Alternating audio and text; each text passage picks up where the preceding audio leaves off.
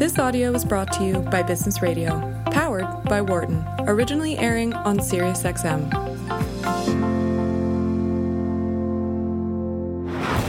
From the campus of the University of Pennsylvania Wharton School. This is Leadership in Action on Business Radio.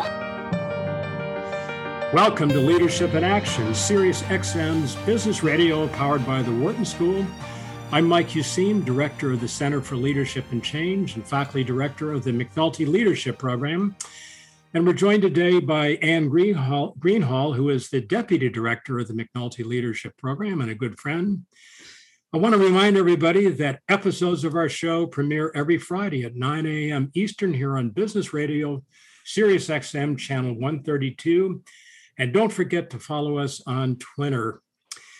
So fresh off a speaking engagement at the University of Pennsylvania's Fels Institute of Government, today's guest is going to talk with us about building bridges across groups, issues to get things done and help our nation heal. Before I introduce our guest, though, as is our tradition, Anne, I'm going to ask us to take literally 1 minute to talk about the week that was and the leadership ideas therein. So first to you and then over to me on that one. Oh, thank you, Mike. Mike, yesterday we saw a leadership moment, and that was that our president, Amy Gutmann, issued a statement announcing that Penn will begin to reopen slowly, welcome faculty and staff back to campus as of July 1st, and that we will anticipate students in classrooms and residence halls, and that students will be required to be vaccinated. Those that are unable to be vaccinated will need to come to campus, get their vaccine, and quarantine for 2 weeks. So, leadership moments, I realize, trickle down, Mike, because I now have had the experience of pivoting from in-person instruction to entirely virtual.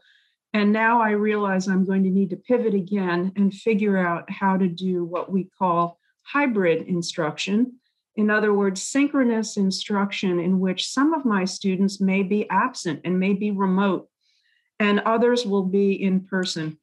In my mind, this could be the worst of both worlds because you've got one foot on the platform and one on the train. But I'm looking at this, Mike, as a challenge, an opportunity to figure out how to do this well. And so that's going to be my leadership challenge in the upcoming fall. All right, How Anna, about you, Mike? I love, well, all of what you said, but I want to pick up in particular on the word pivot.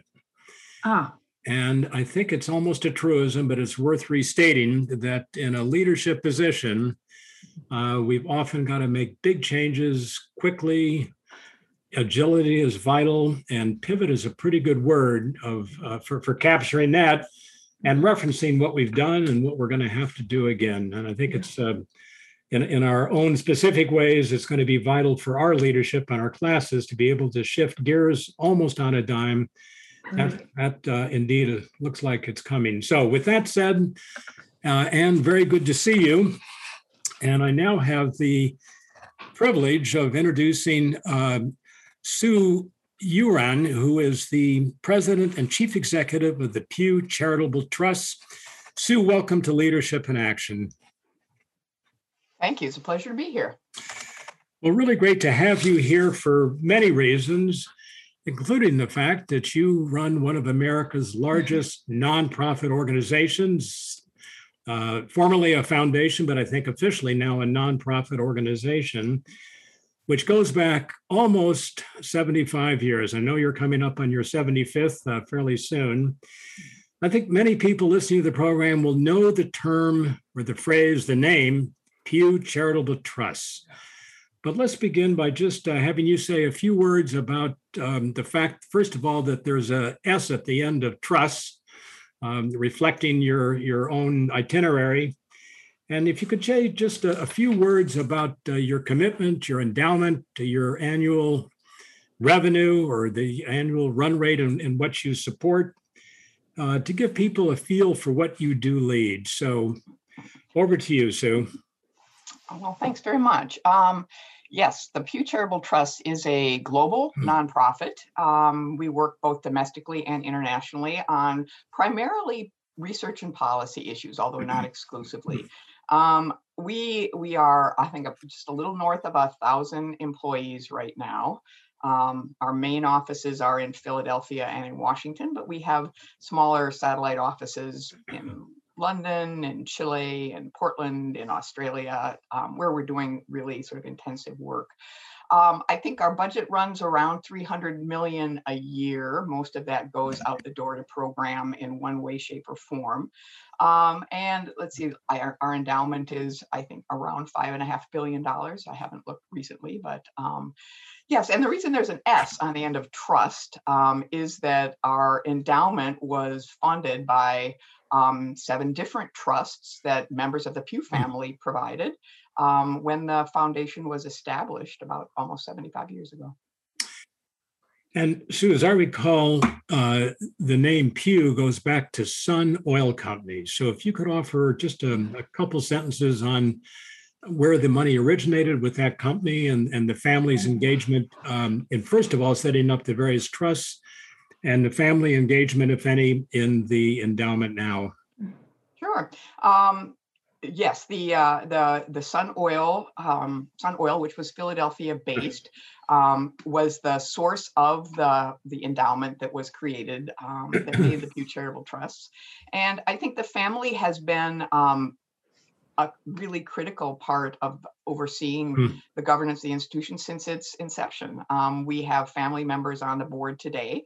I don't envision a time we will not have family members on the board, but it's worth noting that one of the more interesting things is when the trusts were established, there weren't a lot of restrictions. There wasn't a very tight structure that said you will provide money for A, B, C, D, and E, and you'll do X, Y, and Z with it. Instead, there was a fair amount of trust invested in future generations of the institution to be able to find ways to use the money to support the public interest for issues that were really critically relevant at the time. Wow. Thank you on that. So you've been with the Charitable Trust now for 25 years, and I'm going to take it a little more personal in direction. When you first began more than a couple of years ago, did you ever imagine that you would one day be the chief executive? No, when I first came, and I came to the Pew, which was then only based in Philadelphia and was not particularly well known nationally, I came from Minnesota. It's not typical to leave Minnesota, and I was only going to stay about a year. I rented out my house in Minnesota. I was very unsure about whether I wanted to put down roots on the East Coast. It felt very foreign to me. It's the first time I had lived outside Minnesota. And so without an anticipation of one day becoming the chief executive, let's go back a few years, maybe about 15 years. As you grew in responsibility, took on more of the strategy of the enterprise, involved in a whole range of programs. Meanwhile, the charitable trusts are evolving in what they're doing as well. If you could just go back and reference a couple of your mentors along the way that helped you evolve from who you were when you first arrived to the fact that you run the whole show now. Well, I have to point to my boss. Over the years, I worked for the same person, Rebecca Reimel, for over 20 years. And it's a really unusual, I don't even, I think, realize how unusual it is, A, to stay in a place as long as I have, but B, to have the same reporting relationship. And Rebecca is absolutely brilliant and worked with the board to create Pew in the sort of the shape that it has today, to build it from a sort of a local focused foundation to a national and international nonprofit. So for me, Rebecca was very much a mentor, and she did me the enormous favor of having enough confidence in me about every 3 years to give me something new to do. So just about the time that I would start getting a little bit twitchy about maybe I was a little bored and I knew how to do what I was doing, and maybe I needed to find something else somewhere else, she would say, why don't you do this? And it would be a whole new start. So that's part of the reason I stayed as long as I did. And I have to give Rebecca a lot of credit for that. Great, thanks. Let's bring Ann in. Ann, jump in. Oh, thank you. Thank you, Mike. And Sue, really such a pleasure and honor to have a chance to speak with you. I'm going to pick up where you and Mike left off, and you spoke about Rebecca and how you admired the way she worked with the board and helped turn Pew into a more global organization rather than local. May I ask you a little bit about the current board composition? You mentioned that there are family members and that there always will be. Who else, not necessarily name names, but what sorts of people are on your board? It's a sort of an eclectic mix of folks who come from different walks of life. And I think we feel it's very important around the board table to have diverse perspectives. So you have diverse political perspectives, diverse backgrounds and experiences. We have former CEOs of large organizations. We have a doctor, we have just a lawyer, just a really interesting mix of people. And for the type of work that Pew does, which is a whole, we're not an environment organization, we're not an education organization. We do a mix of topics and have different strategies and tactics as we take on different problems. It's wonderful to have a board with a variety of perspectives because it really helps us stress test the issues that we are thinking about taking on in a very helpful way. And it's for me, it's a wonderful resource of people when, as any CEO does, you're struggling with some of the governance and management issues of the institution, to have, thoughtful people to bounce things off. Mike, if there's time for just one follow-up. Yeah, go for it, Ann. All right, very good. Sue, can you speak a little bit about how you work with the board? Now, Mike's the pro here. He's written a book called Boards That Lead, but I'm going to ask you how you think about your relationship with the board. Yeah, that was an interesting it's been an interesting part of becoming CEO was just the amount of time and energy that it takes to really develop a good working relationship with the board. I mean, I had one, I've known them for a very long time, but how do you engage the board in a thoughtful and a strategic way at a level of governance that's appropriate for the board? What's the CEO's role? What's the board's role? Yeah. And how do you really have thoughtful and engaged conversations that move the institution forward? It's a very tricky balance to strike. Yeah, very good. Mike. Yeah, Sue, I'm going to break in for a second just to remind our listeners that this is Leadership in Action, Business Radio, Sirius XM Channel 132. I'm your host, Mike Useem. I'm here with Ann Greenhall, and we are in active discussion with Sue Urahn, the President and CEO of Pew Charitable Trust. Let me stay on the theme that Ann raised and ask a kind of a follow-up question this way. When you began and in the early years with the Pew Charitable Trust, you probably had minimum contact with the board, didn't have to worry about the board. But now, of course, it's a big piece of your job. Question is, how did you come to master the art of working with a board? Learned along the way. It doesn't come naturally to most people. So if you just expand on how you became engaged with members of the board and learned to work with them well. Well, one of the wonderful things about our board is that they really do have, they are uniformly focused on what is best for the institution. It is, and I know that is what the boards are supposed to do, but I have to say our board lives it on a daily basis. So from that perspective, they are deeply engaged in they want to talk about substance, right? They want to understand the substance. So for years, as the person who led program, I was to some degree the source of a lot of the substance that they were interested in. So I think they developed a certain confidence that I knew how to do the work, but also that I understood the foundational elements of the institution. We are nonpartisan. We are a research-based institution. We are very careful in terms of managing the reputation of the institution because it's a big part of why we are able to be successful. And I think they had a lot of trust that those values were kind of in my bones as well. So that helps. That gives us a lot of space and trust. So one final question for me on this terrain. You probably spend a good bit of time working with the board chair. And there's an argument, you know it well, that the relationship between the chief executive and the board chair is vital for your side of that equation, but it's also vital for the board to be able to do its job.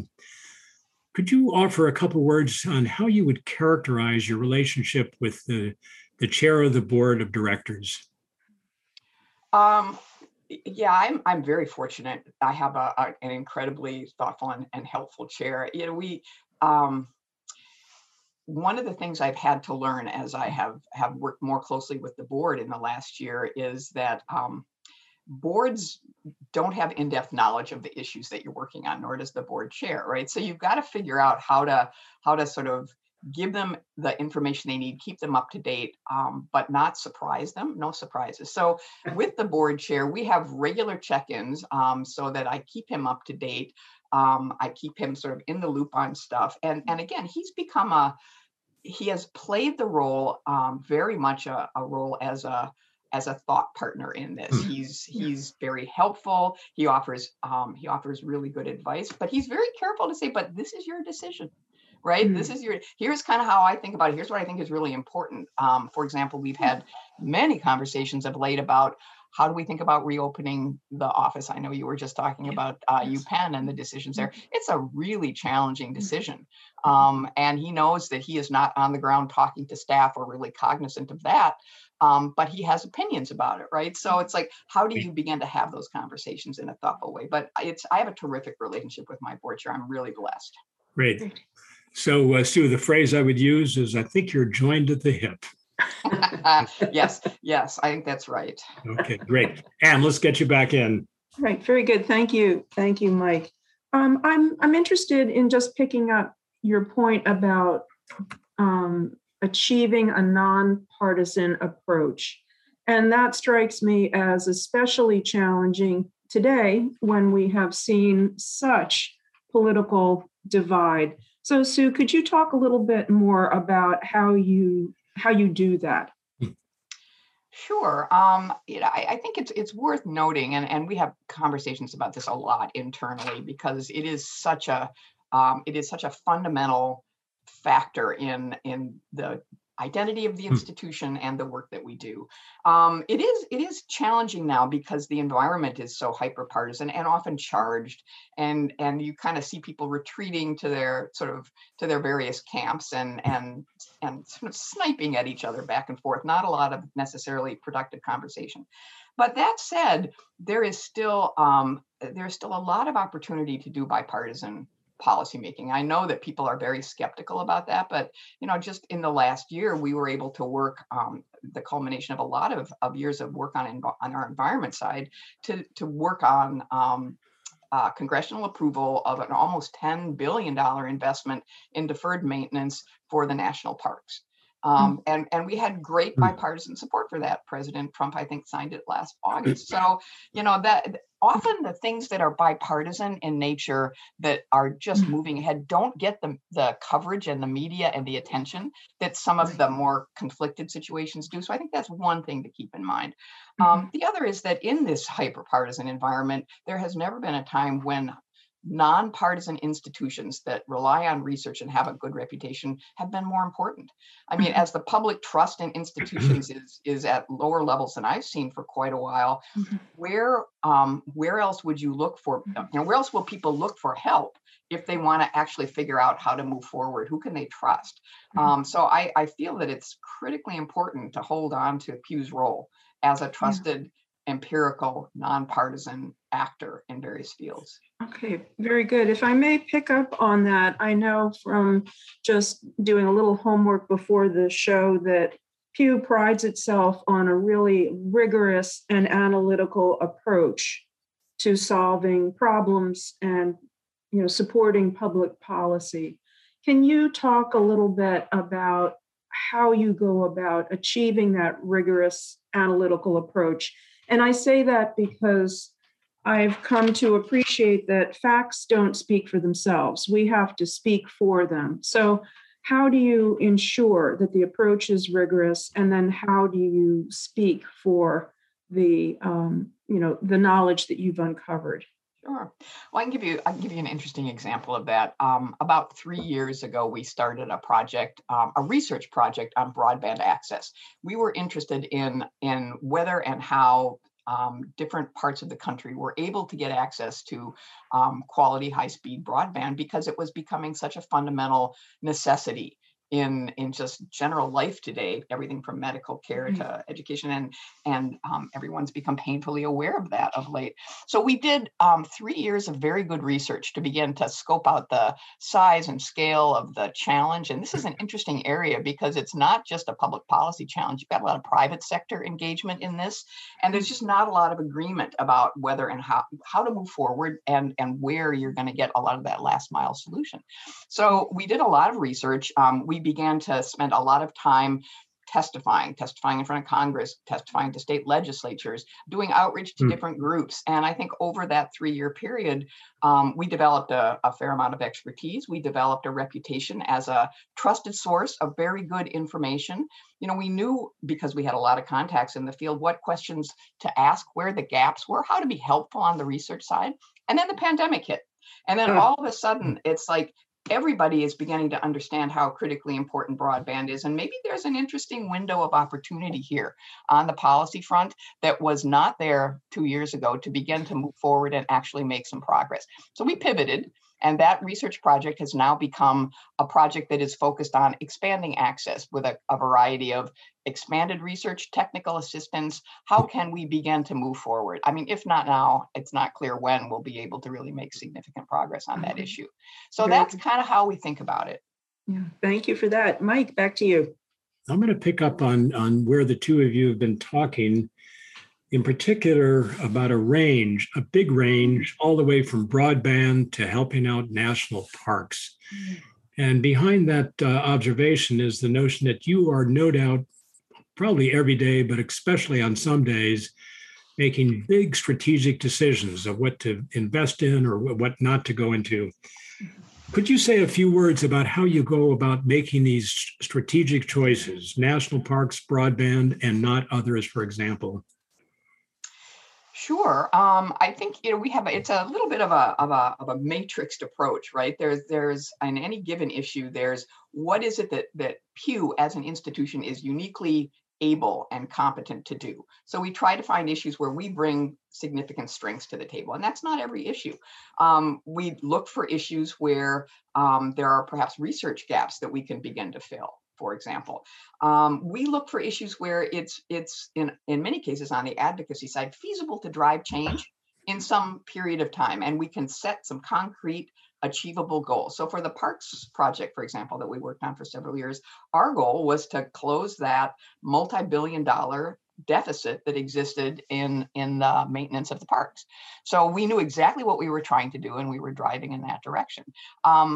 The harder decisions for us come when that window of opportunity begins to close, and we have to make some hard decisions about whether we continue to work or we simply kind of pack up our tents and go home at that point.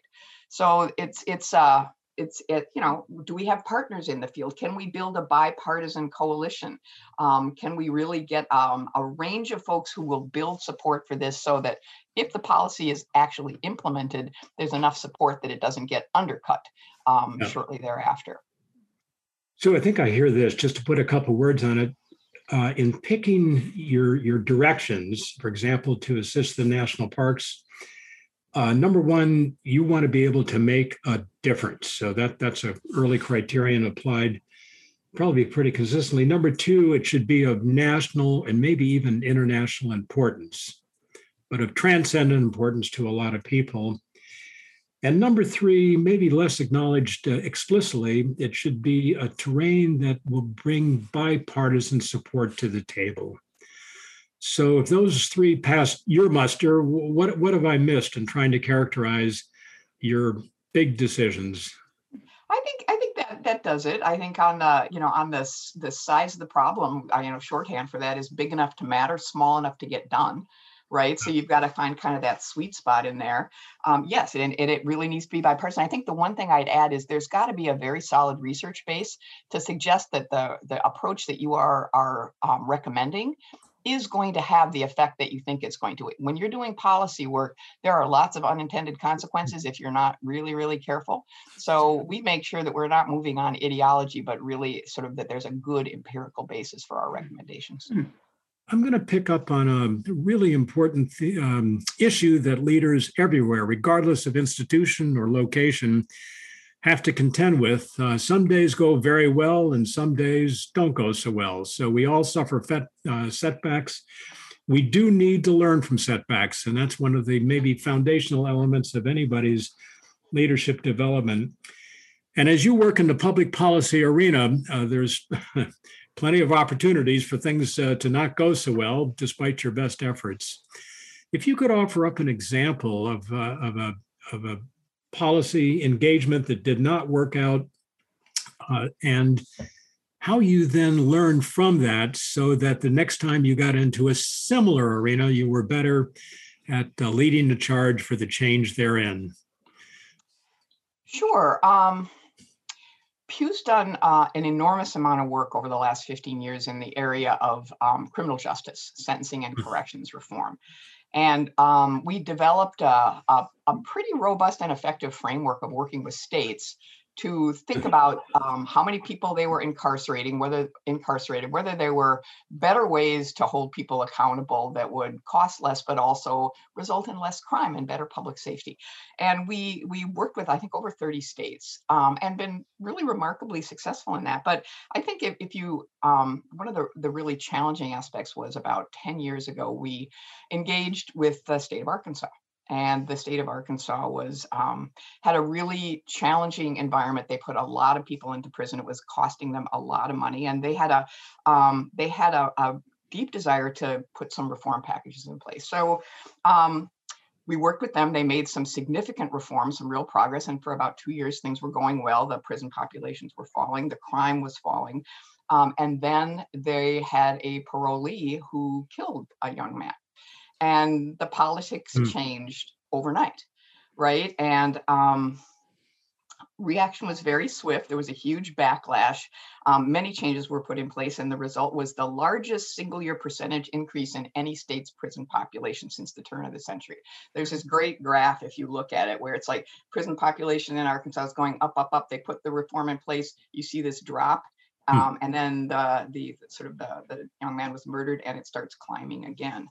And today, Arkansas has the fourth highest number of state prisoners per capita in the nation. So it's a reminder that the politics of any issue can change fast, and criminal justice is a particularly challenging arena. But what we took from that in terms of lessons, first thing is you have to know that these things can happen. It's more dramatic sometimes in the criminal justice space, but it happens in every policy space. So you have to proactively build resilience into the system as you're working on policy change. You need a wide range of champions who are going to really care about this issue before the policy change, during the policy change, and after the policy change. And that we didn't have that so much in Arkansas. You have to invest in really good data and a narrative about why what you're doing matters, so that when these things happen, you have a response that is empirical. And you have to really make sure the public supports the change. And if you have those things, the results are likely to be more durable, not guaranteed, but that's something we now make sure that we pay attention to as we are doing policy work in any issue. So I've got a couple of themes out of that. Let me try them out on you, and then we're going to throw this over to Ann. Number one, something about courage here. You know, things happen as you get into politics. Life is more unpredictable than in more technical terrain. So anyway, on your part, it takes some courage to get into an area where you are not going to be able to control so many things, and politics is certainly one of those. I've also heard, though, something about resilience. So things happen. You've got to just pick up the pieces and keep moving forward. Anyway, in trying to characterize what you just offered up, are there a couple other qualities or sort of pieces of who you are that you would help our listeners appreciate could be important for their own ability to act courageously and to come back from setback? Well, the one I'd add, again, goes back to data. I think when things go south, which they will. I mean, knowing that it's going to happen someday, I think is worth knowing. You want to make sure you've got all your data ducks in a row, so that the reforms that we as an institution are recommending, we want to be very confident that they are in the public interest, and that we can support that with facts, that it's not just our idea about where things should go, but it's empirical. So people can disagree, and they will disagree, but we need to be comfortable that we are on very solid ground. And that's not an easy thing. And you mentioned courage, and I think this is just an interesting thing for people working in the policy arena. It does take courage to tackle controversial issues. There is no question about it. But the real courage, I think, is the legislators and the lawmakers that are moving forward in this space. You know, they're elected, they make the decisions. We're providing a lot of data and technical assistance, but they're the ones that are on the front line, and they're going to suffer the consequences, not so much us. So I give them all the credit for having courage on these issues. Great point. And jump in.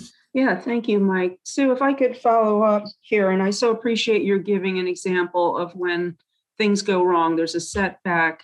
And I very much appreciate your comment about having good data and being able to talk about the data, have the narrative. Can you give another example in which there was a shock to the system? You were going along swimmingly, there was a shock, but you did have the data and you were able to provide the narrative, just as a point of contrast. That's an interesting question. I don't know if I have a specific example. I think that there have been other states in the criminal justice arena where they've had similar events, and they have not had that kind of. I believe there was sort of an event in Connecticut at one point. So I don't know that I can point to a specific example, but I will tell you that more states than not are often able to ride these things through when they sort of have the facts and the willingness to hold on. Okay, very good. How about if I sort of pick up on this theme of you want to make a difference, as Mike said, you want a transcendent issue to address. I also heard you say that you want to be sure to play to Pew's strengths. So if we could, would you just say a little bit about those areas in which Pew is really strong? Well, the thing that I would point to, which I think is a little bit unique for Pew, is that, again, we're not an environmental organization or an education organization. We're not committed to working on a certain suite of issues forever. And wonderful that institutions do, but our strategy is really to find issues, to find problems that we think we can make a contribution to. That's through data and good technical assistance from a nonpartisan perspective. Those are that's the sweep for us. But when, and we look again to sort of be able to bend the curve on big and important issues. But when we're not making progress, we stop. And that's really hard and very different than a lot of other organizations. And I can give you an example of where that was particularly difficult for me personally.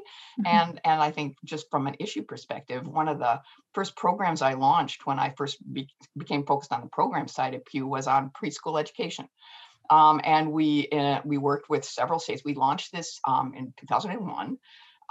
And got it underway and had a lot of we're working with groups in the field, helping states invest in preschool education because it was a good education reform approach. And we thought the data was very solid and the politics were good. We hit the little the little tech bust of the early aughts, if you remember that. So we kind of stalled a little bit in terms of states' willingness to invest, but we wrote it out. So from 2001 until 2007, we made really good progress in states around the country, increasing their investments, better quality, better research. And then 2008 hit. And the recession hit. And it was, we hung on for, I think, maybe 2 years after that, but it was very clear that states were not going to make substantial investments in much of anything for a while because they were reeling from the results of the recession. So with a heavy heart, if you will, we just shut that program down. And it was, to this day, I wonder if we could have figured out a better way to continue to move that thing forward. The issue still resonates today, and there are still states and, federally, we're making progress there. And I will tell you, a lot of Pew alumni are playing critically important roles in states and the federal government as they move this. So we continued in that vein, but that was a hard decision. Mm-hmm. Yeah, Sue, thank you so much for that answer. It's very clear to me. It's not so much the content or the issue, it's really the method that is your strength, that data research in order to tackle issues that are, and I loved your expression, big enough to matter, but small enough to actually get done. Yeah, Mike, back to you. Well, I'm just going to remind everybody that this is Leadership in Action Business Radio, Sirius XM, Channel 132. I'm Mike Useem. I'm here with Ann Greenhall. And we are in active discussion with Sue Urahn, President and Chief Executive of the Pew Charitable Trust. I'm going to pick up, Sue, as we turn back to you now on the great quote that Ann just repeated, big enough to matter, small enough to get done. But some things can get done that are bigger than something that you can do yourself if you can effectively partner with other nonprofit organizations and foundations. Just walk us through your thinking about when it's important to partner and when it's more important to go on your own. Well, that's a terrific question. And that's one we are struggling to kind of have some clear parameters about within the institution. I think it's become very clear to me that if you want to make a change, a really significant change, you've got to have a scope and scale of ambition, in some cases that outstrip the ability of any institution to do it by themselves. No one institution has the resources or the competencies or the skills to be able to move at scale on really critical public issues. So I think, if I had to say from a portfolio perspective, some of the smaller, more targeted issues that we could do ourselves, maybe a third of what we do, but maybe more than that should be a limited number of big and impactful partnerships. So here again, I'll give you an example. We just launched this week something called the Blue Nature Alliance. Now, this is a partnership that we've been working on for 2 years, right? So this is one reason why I think it's hard.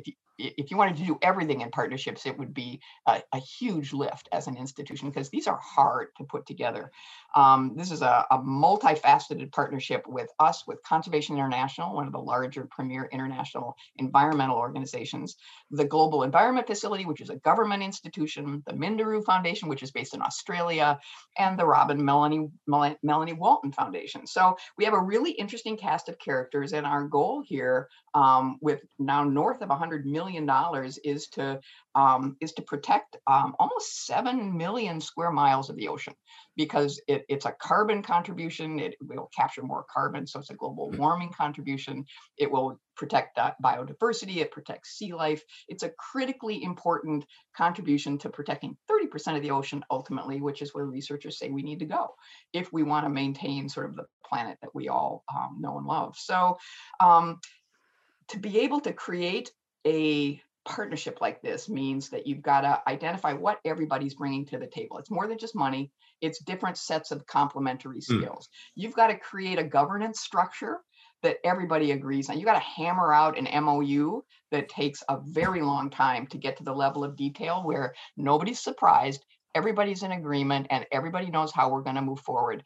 The 2 years that we spent developing this was critical, not just on the substance, but developing trust among the partners, that we're all working toward the same ends, and we're going to kind of, join hands and step forward and do this together. And that's not an easy thing to do with very different institutions with very different sort of, cultures and goals and boards and goals. So very instructive. Thank you on that.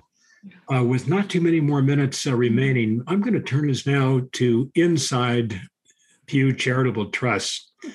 1,000 people, it's a big organization, and you lead externally, you put together partnerships, but of course, to get things done, you have to lead with the board, and you have to lead with the 1,000 people who work for you. On the inside, what has been one of your tougher decisions in the last 12 months in particular, as you've been concerned, like everybody in a leadership position, with the fact that most people are at home and all kinds of other things are a little bit unwound at the moment? So to sharpen the question, what's one of your tougher leadership decisions over the last 12 months? Oh, there have been so many. It's been such an interesting time. They announced that I was taking on the CEO position about, I think, a week after we shut down the building, right? So I have literally not seen face to face my staff since I became CEO.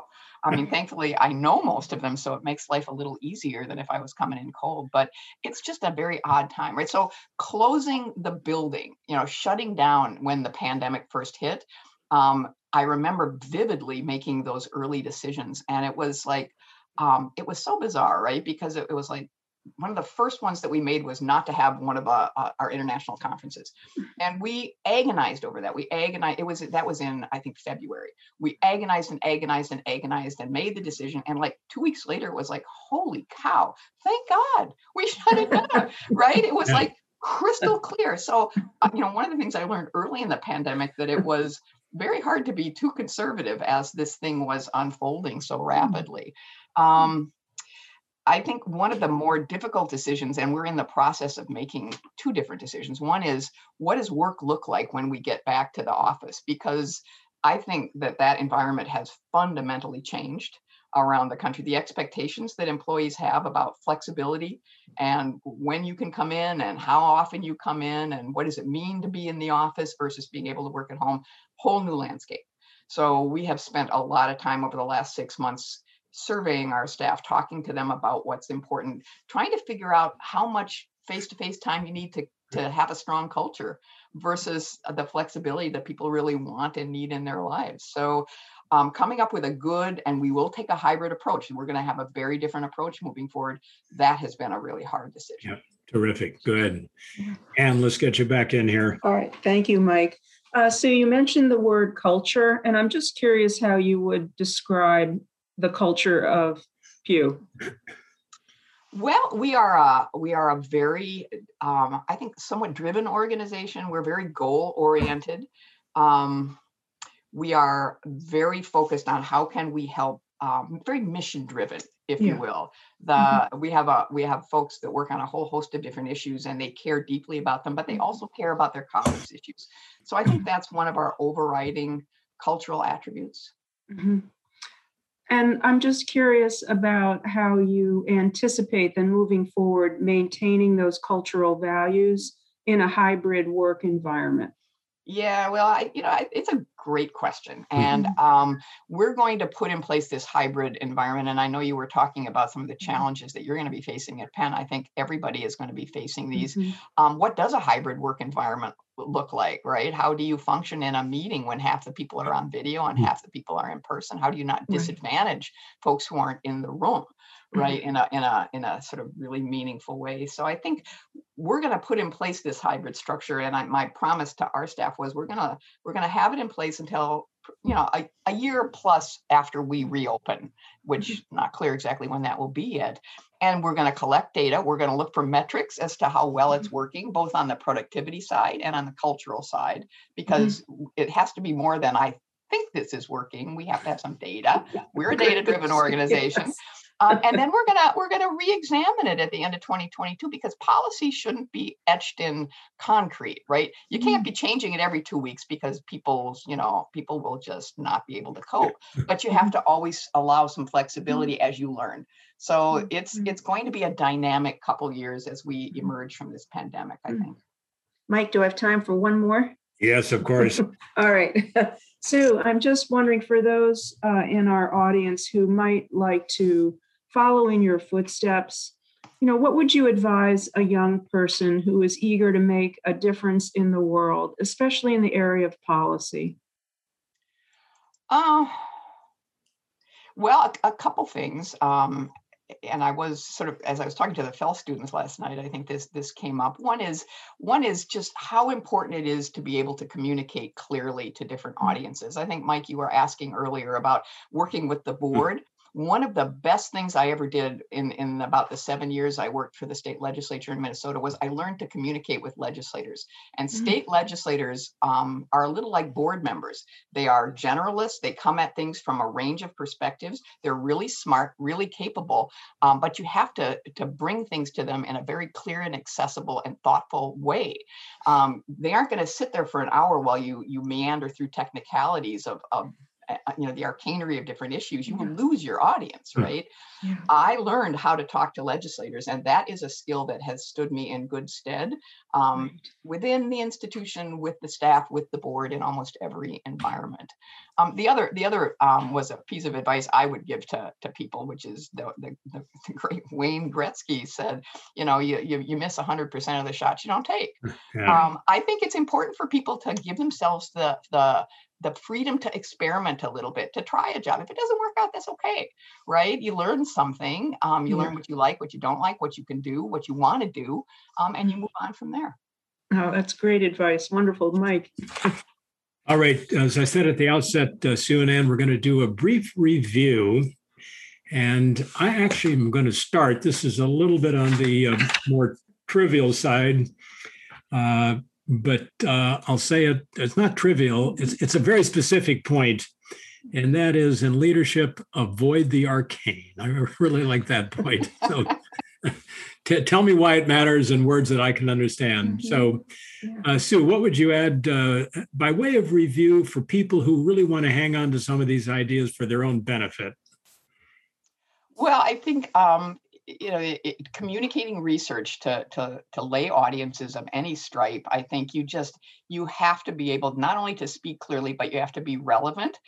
And it doesn't, you can't let the perfect be the enemy of the good, right? I mean, so you've got to balance all those things. You will never have enough facts to be 1000% sure about any issue. So when are you sure enough that you're okay moving forward and making recommendations? You've got to kind of figure that out, right? So I'm going to come back to you on that one in particular. One institution that we work with says 70%. Okay, that's fair. Okay, so don't shoot from the hip, but don't wait for perfect. So to put it on a scale, are you around 70% yourself? Well, I think of it differently. I remember seeing a cartoon years ago where there's this scientist and he's writing this super long and complicated equation on a chalkboard, and then there's a little box, and in that box it says, and a miracle occurs, and then you get to the end, right? There's this like little leap of faith that you make, and maybe it's 70%, maybe it's 80%. I think you kind of get a sense of it as you work in the field. It's like, okay, that's enough, right? And then the counter to that is, if they're going to make a decision with no data, is that better than what you've got? So you've also got to weigh that. Great point there, Anne.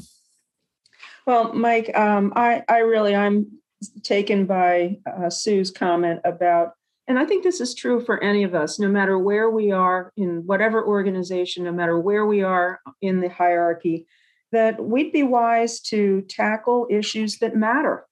But they're also, so they're big, but they're small enough that we can actually get them done.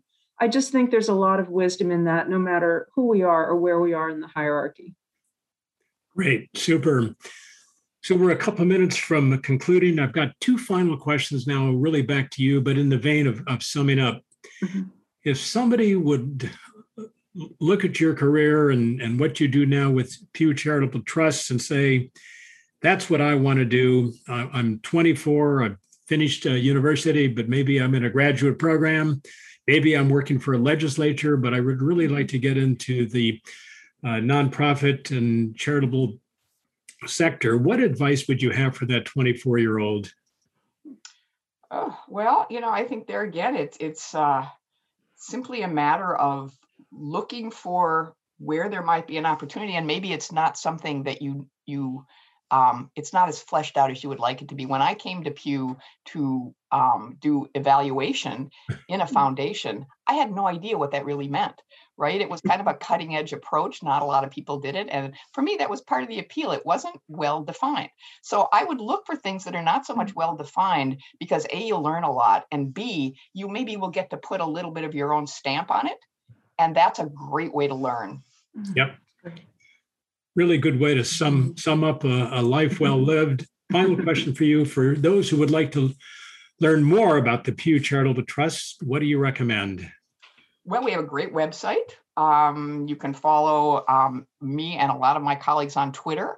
And I would also recommend the Pew Research Center, which is our subsidiary, which does an enormous amount of polling and survey and research work on current and topical issues, and take a look at their work. Yeah, that's great. All right, Sue, terrific. Thank you for joining us on the program. Thank you for doing what you do at the Peer Charitable Press and for what that organization has done for many people around the world. I do want to remind listeners that if you want to get in touch with us, you know where we are, Business Radio at SiriusXM.com. You can follow us on Twitter as well. Once again, a special thanks to our guest, Sue Urahn. I'd like to thank my producer, our producer, Patty Hall, our sound engineer, Chris Took. I'm Mike Useem. I'm here with Ann Greenhall, and you've been listening to Leadership in Action, business radio powered by the Wharton School, University of Pennsylvania, Sirius XM, Channel 132. See you next week. For more guest interviews, check out our Wharton Business Radio Highlights podcast on iTunes and Google Play.